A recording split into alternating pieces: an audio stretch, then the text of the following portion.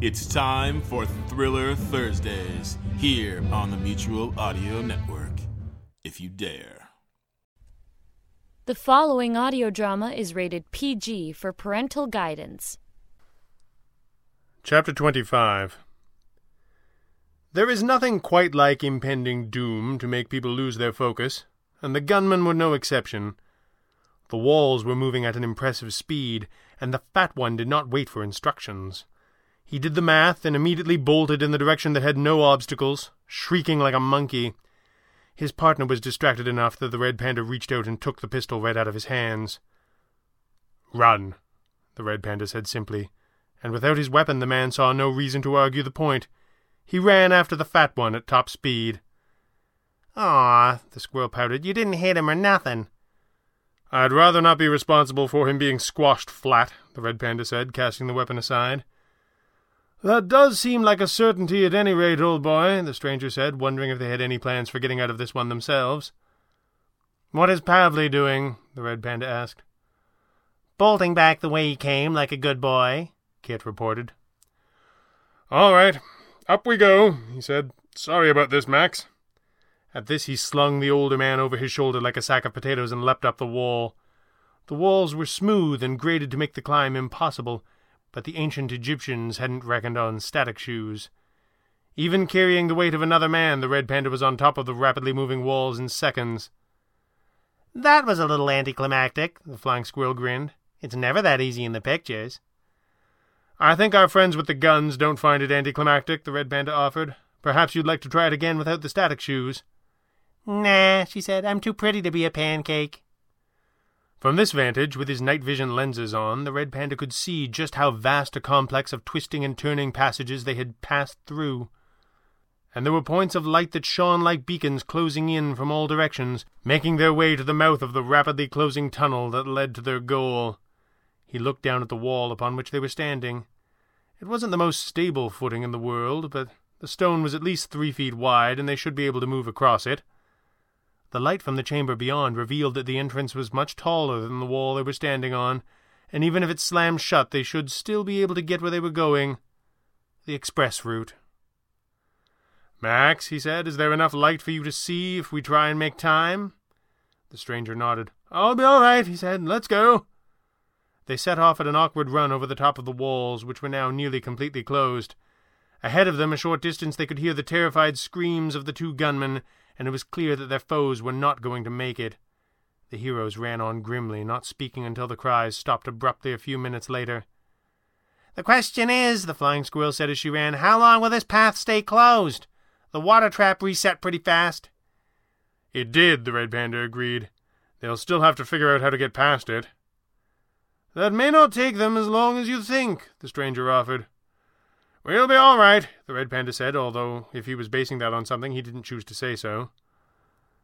They reached the open space at the end of the wall and stopped in astonishment for an instant in spite of themselves. The chamber was enormous, with vast ceilings held aloft by colossal statues depicting ancient gods, all turned toward the central point in the room. It was hard to see detail in the strange pulsing light, but they had clearly arrived. They leapt down to the floor, and instantly torches around the room sprang to life, washing the center of the room in a pleasant glow after the hours of semi-darkness endured to get to this point. The periphery of the room was still bathed in shadow, but within the central sphere it felt bright as day. "Okay, that was weird," the flying squirrel said. "That was the most normal thing that's happened to us all day," the Red Panda said. "That's what was weird about it," she said. "This way," the stranger said. They moved to the left around one of the enormous statues that acted as pillars to the roof above, and then they could clearly see the focal point of the room. There was a tremendous dais with stairs on all sides, which rose out of the floor like a step pyramid. Astride the top of the platform, receiving the admiration of all the gods that surrounded him throughout the chamber, was an enormous statue of Anubis, jackal-headed god of the dead and life beyond death. He was majestic, and if his stock had dropped later in Egyptian history, it was clear what dizzying heights they had fallen from, because here he stood in all of his glory, the reason for all of this. except not quite. Anubis's right arm was raised high above him, and from the palm of his outstretched hand there came the unearthly glow they had seen from afar, obscured somewhat now by the many torches that burned brightly at the center of the room, but still pulsing like a living thing. "The eye of Anubis," the stranger said in wonder. "Yes, my friend," Pavli's voice rang out of the shadows. "It is a wondrous sight, is it not?" The heroes turned quickly, but found themselves faced by the guns of a dozen or so surviving guards. Pavli was smiling broadly as if he were the host of a party, and Thatcher stood beside him seething with anger. They were all standing close together as if someone were taking their picture. The Red Panda said. "That was fast." "It was, wasn't it?" Pavli smiled, and then his men spread out, pistols and rifles extended cautiously but confidently. "Maxwell Falcone is not the only one with tricks up his sleeves." Thatcher shoved Pavli back and stepped forward in a rage. It wasn't hard to see why he should be. He looked terrible. His eyes and face were swollen, and his front teeth were shattered. His nose had stopped bleeding at last, but it was badly broken and really ought to have been seen to. He was an ugly mess. The Flying Squirrel tried not to smile. There were ways to hit a man when you just wanted to stop him, and ways to hit him when you wanted to hurt him. Even then there were nuances. Did you want him in more pain than he could stand right this second, or did you want him to feel it for a week and remember what he had been told? All degrees. But there were also ways to lay a beating on someone to make it very, very clear to anyone that looked at him that he had been beaten, and badly, and wonder if it had been done by you. They used such techniques sparingly, but it never hurt to have the lower levels of the criminal underclass so terrified of you they couldn't function properly if there was a chance that you were around, and this was one way to make that happen. The Flying Squirrel hadn't been doing a lot of thinking when she had beaten Thatcher senseless, but she knew that a sadist like him would find this humiliating, and that pleased her greatly. "Release me from these bands!" Thatcher shrieked at Falcone. Max shook his head. "I cannot," he said simply. "Release me from these bands that I may heal myself and deal with this wretched girl," he demanded again. The stranger raised an eyebrow. "Was that meant to persuade me?" he asked, amused, "because I still cannot break the enchantment of those bonds." "You escaped from them," Thatcher fumed. "Tell me how."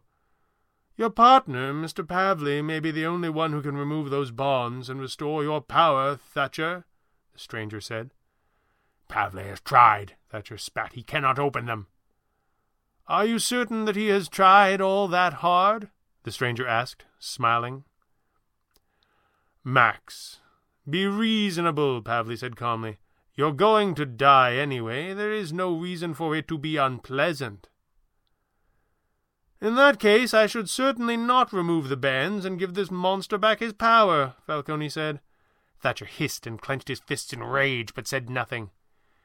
"In any event," the stranger said, "I did not escape from the bands. They freed me." He gestured toward the masked heroes in his company. "Impossible," snorted Pavli.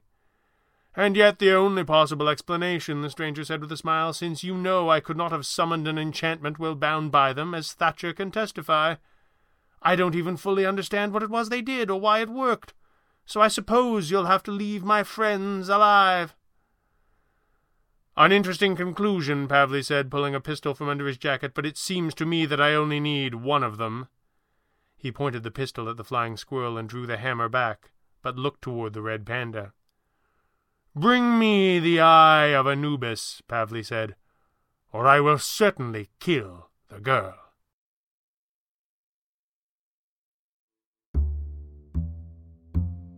This is Thursday Thrillers, audio with action on the Mutual Audio Network. Join us tomorrow on Mutual with Friday Follies, the end-of-the-week collection of comedy cut-ups. You can subscribe to the full Mutual Audio Network feed for every day of audio drama that fits your fancy. Or find the Friday Follies feed in your favorite podcast players. Now that's a lot of F's. The Mutual Audio Drama Network, where we listen and imagine together.